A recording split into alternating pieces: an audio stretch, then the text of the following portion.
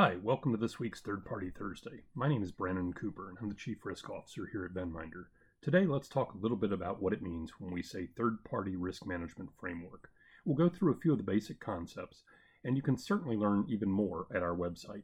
Third-party risk management is a vital part of an overall enterprise risk management program. Third-party risk management supports and defines numerous other categories of risk management. For example, your key service providers probably help to define how you manage your operations, and thus it's part of operational risk management. Third-party risk is also a key portion of enterprise risk, but it's certainly not alone. Also considers all the other types of risk that a financial institution grapples with. Similarly, the companies with whom you do business are part of your overall strategy, and they either mirror, bolster, or detract from your overall reputation. In other words, they also help to either help or hurt your strategic risk and your reputation risk.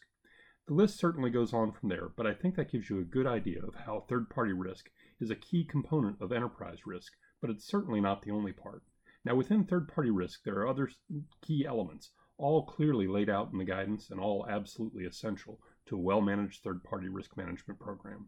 Again, I'm Brandon, and thanks for listening. If you haven't already done so, please subscribe to our Third Party Thursday series.